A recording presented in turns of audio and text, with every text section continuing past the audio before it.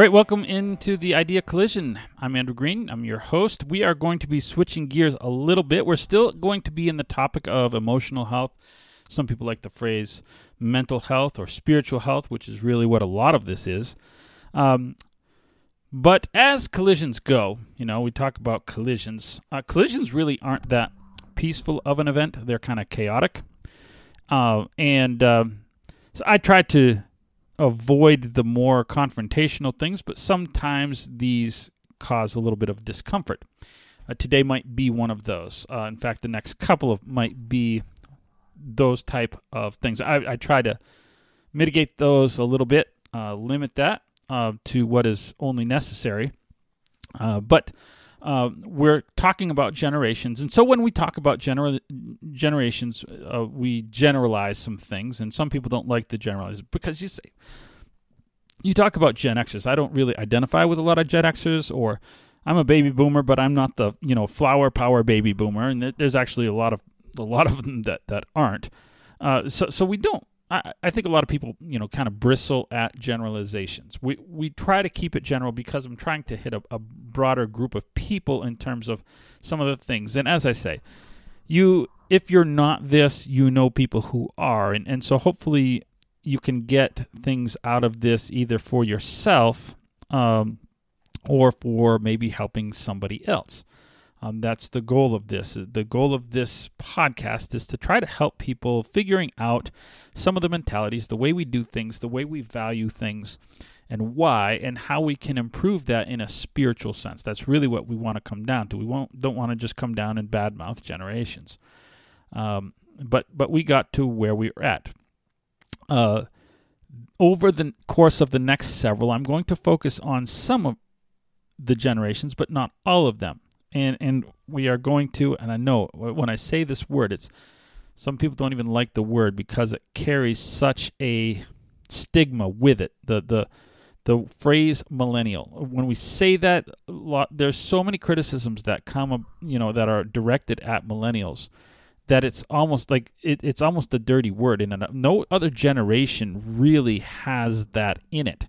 And I don't mean it that way. So we say Gen Z. Gen Z doesn't really have a mood or a feel yet. They're still being developed. So we're going to be kind of grouping these together. And so there's even more of a broad generalization. So let me explain why and what I don't want you to take from it. I don't want you to, just as you hear that, go, I'm going to skip until maybe he's, I'm out for the next couple of weeks, because I think this is valuable. But I want to make sure that you don't hear me say something I'm not saying. I don't want to do this in a way that causes anxiety and angst over these generalizations. And I'm not doing this because I'm cynical, and I'm an old guy, and these young generations, they don't know anything, and I wish they could all be like Gen Xers, which I am, and it's like, no, please. There are so many ways that I wish you not to be like Gen Xers. Please don't be like, there's reason why I talk about the younger generations for this next couple of sessions, and there's reasons why I'm grouping these younger two together. All right. We're going to be talking about contradictions, and it's not because baby boomers and Gen Xers don't have contradictions. We do. I remember I love listening to some of the music. I love listening to is a lot of it is really from the 70s and late 60s into the 70s, and there's a song, I've talked about it before, probably, I don't know if on this podcast or somewhere else, but I've talked about some of the songs of the 60s, some of the rebellion songs, and there's two that almost work opposite of each other. The Who had a song, and one of their ideas was, meet the old boss, same as the new boss, or meet the new boss, same as the old boss. The idea that we become what we were, and there's all this love for rebellion, but and then revolution and everything. And he's like, that's fine and wonderful, but just be cautioned that there's a good chance you're going to come out the same way, and that is one of these contradictions. baby boomers had. They very much the Wall, the Pink Floyd's The Wall was a big, education and bad education and all sorts of stuff right up until they were in charge of education. Now education good. Don't badmouth education. Don't badmouth educators, because now we're in charge of the system. It's good to like it now. We wanted you to. We were all into rebellion and everything in the 60s, but now that we're running the show, don't rebel, please. We know what we're doing. We're always right. Trust us. Right? They still don't want to give up power. That generation still doesn't give up. Think of your last election, and this has nothing to do with any party. Think of your last election. Look at your candidates. I mean, good grief. It was Elizabeth Warren, Donald Trump, Joseph Biden, and Bernie, who are almost either over or almost 80. All of them. I don't care who you were voting for. You're getting an octogenarian. They don't want to give up power. Okay, so let's move off of them. We'll come back to why we're not going to talk about them. But let's acknowledge they have their own contradictions. Gen Xers, oh yes, we talked about the yuppies. Oh, the yuppies and entrepreneurials and business success. And yet, when we look at my generation, there is no more fiscally irresponsible generation than Gen Xers. They carry the biggest amount of debt. They have the smallest amount of savings per capita when balanced against inflation of any generation in modern history. So for them to sit there and say, "Oh yeah, we were the success business and all that generation," prove it, right? We were a living contradiction in that area, and we could point out more. So it's not that they don't have contradictions, these two generations. It's just kind of pointless to point it out at this point. For one, baby boomers are kind of moving out of society, right? They're in nursing homes or in Congress. That's where they are, or the White House. That's where they live. I joke a little bit. My mom's a baby boomer. She's still at home, but they're not certainly not the movers and shakers. They're mostly on fixed incomes. They're in retirement of some sort, whether at home or in a home. It's kind of, they're not changing at this point, right? We can point out whatever from the 60s that they're not going to change. They are who they are. And quite frankly, the same is true about Gen Xers. We've kind of accepted who we are. We're good with it, and we just wait around every 10 or 15 years for some fashion trend of ours to come back into play, and we're fashionable again for a couple of months. Oh hey, mom jeans came back. I guess your mom is fashionable again. Right? She's gonna rock that sucker. Your dad is gonna rock that gray-haired mullet, and until it comes back again or whatever. That's just, we've accepted who we are. We are, like, I'm a little bit younger, so I'm really trying to be a little responsible with my finances as a Gen Xer, but I realize that I'm not going to have a comfortable nest egg. I started too late. So we just know who we're at. The reason we're talking about the contradictions with the younger two generations, first of all, is because there's still hope for millennials. There's still hope certainly for Gen Z, who are like a lot younger. Some of them are in high school, and ages differ. What people think they are. I think it's going to end up retrospectively looking at like a shorter generation than a lot of people put it at them as young as 11. I don't think we're going to look at 11-year-olds the same way we look at someone who's 26 right now. I think we're talking high school, college, and just barely post-college right now is what we'd call Gen Z. And they're still making up their minds what they're going to be. So it's hard for us to nail down what they are. And so for that reason, a lot of what I observe of them, they are a concentrated version of millennials. They're big. I saw a post of some sort in I don't know, it was Instagram or something like that, and it was talking about what Gen Z people find irritating about millennials, and it was funny in that they're basically the same. Like what annoys Gen Z about millennials is the angle from which they take their selfies at. Not selfies, right? They accept the selfie. Just like, you millennials, you take it way up here and we take it right here. Or which emojis they use. Not the stupidity of emojis, just, some of the ones you like. And which, how far to the side they part their hair. That's the big one. You guys part your hair way over on the side. That's just that's so awful.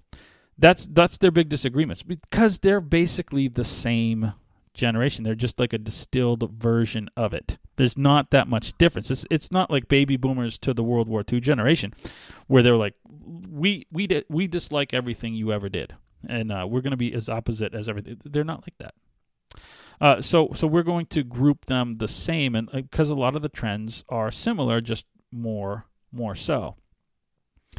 Until they maybe in the next 5 years go, you know what? Forget this noise. We're changing, which is still possible. So for now, we're looking at them the same, and we're going to talk about their contradictions. And it's not a massive amount, but we just want to talk about some of them.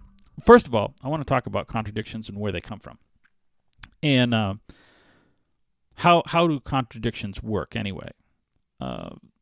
Contradictions always start from a noble idea. That's what a contradiction is. We have this character, that philosophy, whatever it is, that we idealize, that we think would be a great thing. It's a noble thing.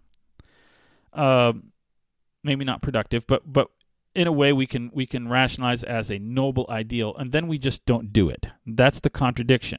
It's never the other way around. No one ever says, what a contradiction. They are so horrible they have such a horrible idea, but they just turned out great.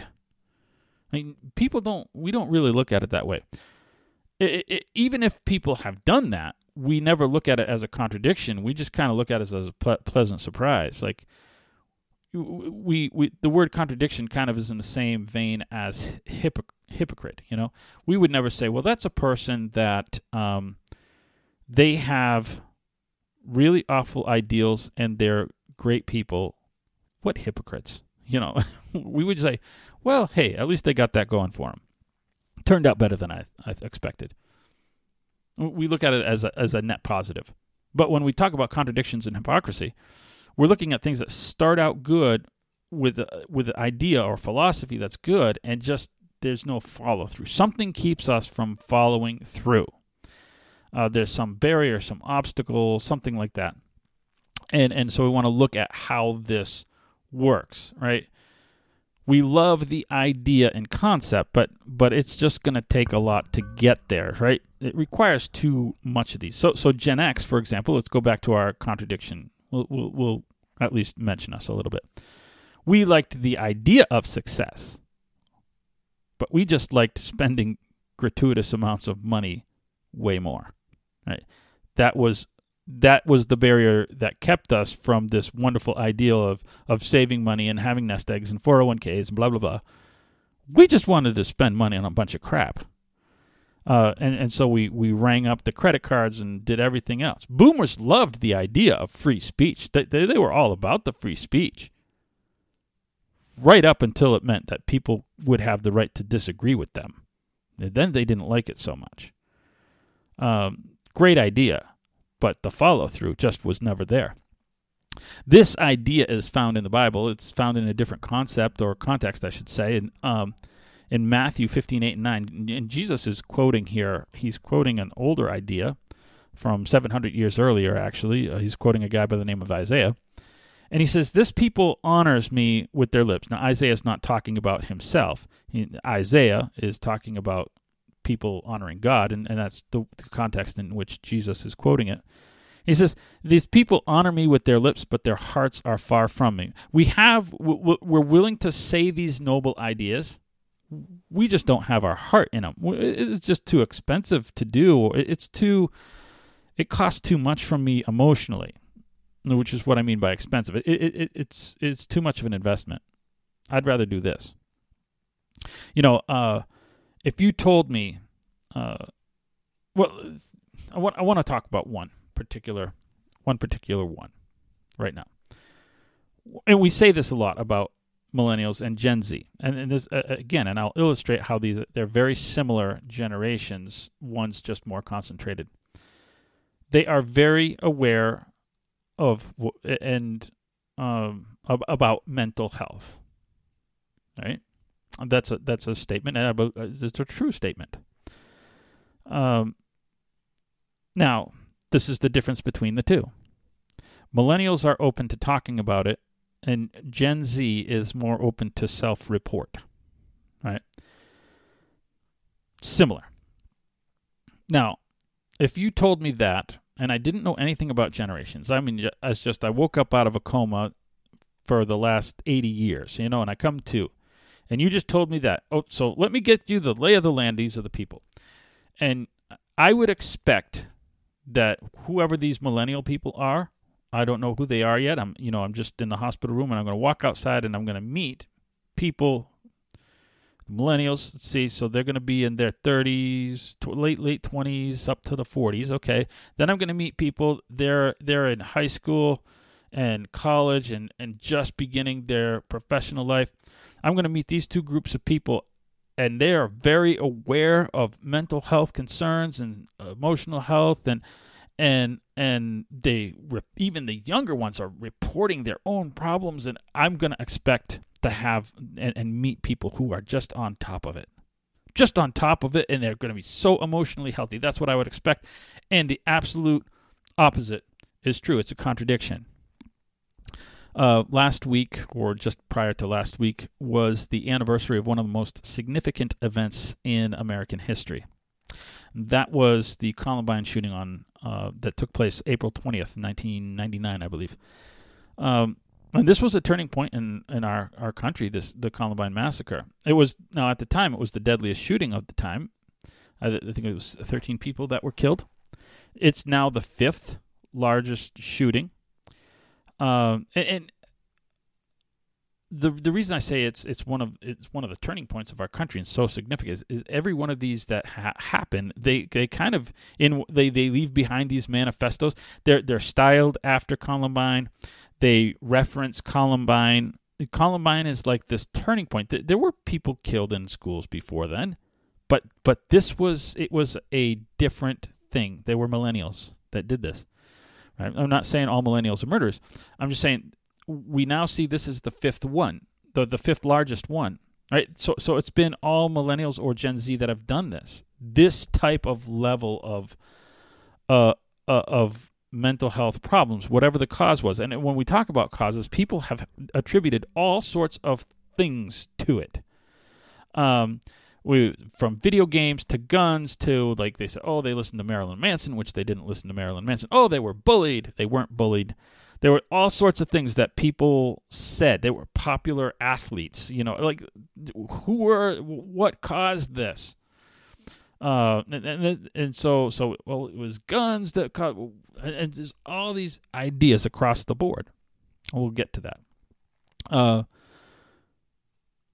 What we notice has that this is first a trend, and all those other excuses and explanations can be scientifically eliminated one by one. We can eliminate the music. We can eliminate whether it was the guns or not. We can eliminate whether it was the video games or not. We can eliminate a lot of those categories and things that blame. And this goes on, and it's because it's not just guns. I mean, we had an event in our city of Waukesha. A lot of people saw it. It got national attention a little bit over a year ago, where someone used a car to ended up injuring like over 60 people, killing I think 6 people or 5 or 6 people, and it was 6 people, 5 older people and 1 kid. And I know some of the people that were injured. I've met them. We've done Healing Hearts that I'm a part of has worked with some of them, and I know people in our own congregation that kind of saw things. It was horrific. No gun. This is not a podcast about guns. I want to get to root causes of things, and so we have this conundrum. First of all, everyone can sense when there's a problem. Gen Xers can sense when there's a problem. we were aware of problems, whether we called it mental health or called it something else. We all knew something wasn't right. It's a part of our biological, physiological makeup that we know when something's not right. Now, maybe in our case, we were more likely to try to treat it a different way. We might have used substances, or we might have used escaping, or whatever we did. We drank it away, we partied it away, we pleasured it away, whatever. Or maybe, so there's this depression, but we were aware. But an increasingly agnostic and atheistic society has done two really damaging things. It's played both sides of the problem. First of all, it's a part of the root cause. Denying our origin. I was designed for a relationship with God. When I deny that, right, I cut off what is my most central feature in terms of my identity and purpose.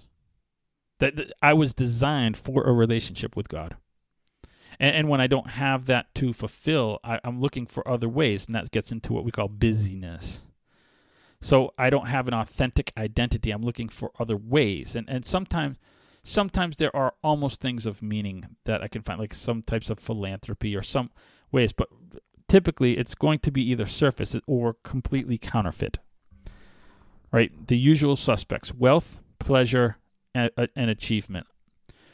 And this is the exact list, only more detailed if we wanted to get into it, that Solomon, a king, 3,000, he lived 3,000 years ago. He writes about his goals and plans for life and what he was pursuing to find achievement and fulfillment and all these things. And it's the same list. It was women, music, entertainment, money, success. He talks about all his building projects, things like this. And at the end, he says it was really like trying to grab wind. And I want you to think about that statement, because sometimes we breeze over that statement. No pun intended. That wasn't even in my notes. We just go right over that statement, and we don't even think of that. But when we say it's grasping at wind, what we're talking about is that people don't have anything of substance in their hands. And when we do that, we lose a center of gravity, right? Life becomes meaningless, and when you do that, we get into despair. When people despair and there's uncertainty, it is always destructive in some sort of way. Sometimes it's only self-destructive. Sometimes it is only alcohol or eating disorders or sleep disorders, substances of some kind. That's self-destruction. Sometimes it's even less dangerous than that. Sometimes it's just manifests as like escapism, like an excessive amount of reading or video games or something to like distraction. And so it'll cycle, because these are also things that people are looking to find fulfillment, and it's cycling, and we're not doing much. And so that's less dangerous. It's meaningless, but I can still function in society. I can have a job, go home, read, watch movies, and absorb myself into that until I die, and I won't necessarily do anything majorly destructive. But it's still unhealthy. Then there's the other thing. There's a small group of people, and it is a small group of people, that are so despondent, so in despair. They're not happy simply doing this by themselves. They're going to take other people with them. And that's where things like Columbine happen, right? It doesn't mean that these people were abused. We always look for some major trauma when we see things like this, and we're looking for, was the person abused? Were they bullied? Were they whatever? And that's why Columbine confuses us. It's the first one of these, and there were none of those things that we would expect. Now, sometimes there are. The Menendez brothers or whatever, that and there's even questions, were they actually abused, or was there something else going on? We don't know. But something was not copacetic at home to murder your parents. Well, so we're looking at, we're looking for all these really drastic things, and sometimes it's just that people don't have a genuine identity. Because why? Because society has told them that we are cosmic mistakes. And so this depression sets in. So agnosticism and atheism is a part of the root cause. Right? And fortunately, Solomon came to this. He's like, I've tried everything, and I've come to the end of it. And what I realize is that, you need to search for God. That's what you need to do, and that's how you find fulfillment in life. That's really the whole purpose of man. That's our main identity, our main characteristic that we need to address. So there's the root cause. Now, as I said, atheism plays both sides of the street, because now it's not just the root cause, but it's now the barrier to getting well. Because it's not going to allow people all of a sudden, that's the problem. Well, they don't allow for God, so they're not going to say, you know what you need? You need God. And this will help you get better. So they're going to try to throw all sorts of other answers at the problem that have actually created the problem in the first place. Right? The answer is not psychotherapy. It's a spiritual problem. So atheism isn't going to allow that discussion, because that would undermine everything that's led up to that discussion in the first place. Right? No counselor is going to go, you know what, you need church. No psychotherapist is going to say, you need to be active in a church youth group. You need to surround yourself with Christian friends. You need to start thinking of your spiritual long-term future. They're not going to say that. So they've cut themselves off from the actual answer. They've caused the problem, and they're preventing the cure. And these are the only things that are going to do genuine help. The best that you can do without these is hope to do some of these counterfeit things that give them kind of a sense of purpose in life and get squeezed through semi-meaningfully. Here, give to this charity, get involved in that thing, do this thing. Maybe help someone out, like that. Do some altruistic thing. That's the best that you can do if you don't believe in God. And there's no reason for it. If there's no God, why should I help these people? So we're looking for motives, but when you're looking for motives and you see people that have these problems around you, because we talk with people, and you can hear people's almost panic in some cases. You can hear people's desperation for things and see it if we're looking for it. In Columbine, there was nothing dramatic. There was just this idea of a lack of worth, a lack of identity, and people just kind of floating. And you don't know which people have the really dangerous stuff in them. And so if we want to improve a generation where there's still a chance, a Gen Z or millennials, it begins with providing people with spiritual goals, and trying to, and maybe you're a person who's like, you know what, I don't really have that. You might not be a person that's going to go and blow people up. That's good. But you can begin giving yourself a genuine purpose that addresses your most core self, which is your spiritual self. And that starts today. And I encourage you to do that. Our society is at an all-time low for church attendance. And walking into a building is not going to make things better. There have been people who've done that and walked out and done awful things. But being a part of the people in that building, that's going to make a difference. And adopting those things that lead to a relationship with God, that's the thing that's going to make the difference and give you an actual, meaningful, eternal identity. And so I encourage you to start that and pursue that this week. I'll see you next week.